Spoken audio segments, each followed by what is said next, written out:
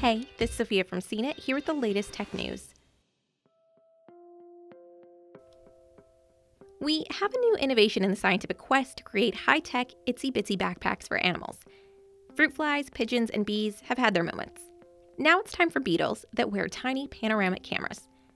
Shyam Golakata and a team of researchers at the University of Washington created a low-power, low-weight wireless camera system that can capture a first-person view of what's happening from an actual live insect or create a vision for small robots. The university released a video that highlights how the camera works by streaming black and white footage to a phone. The app also lets researchers command the camera to rotate for panoramic views.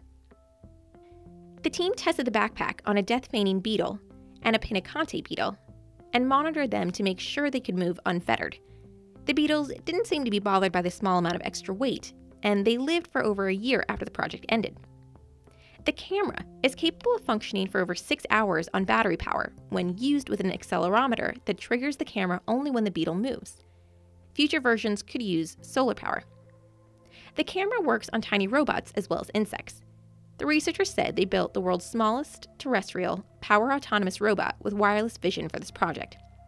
The low-power, insect-sized robot moves through vibrations, though it has to pause its movements to take a stable image with the camera. The camera system for beetles isn't just creepy cute. It could help scientists learn more about insects and how they react to their environments. It could also point to a new way to gather visuals in hard-to-reach areas.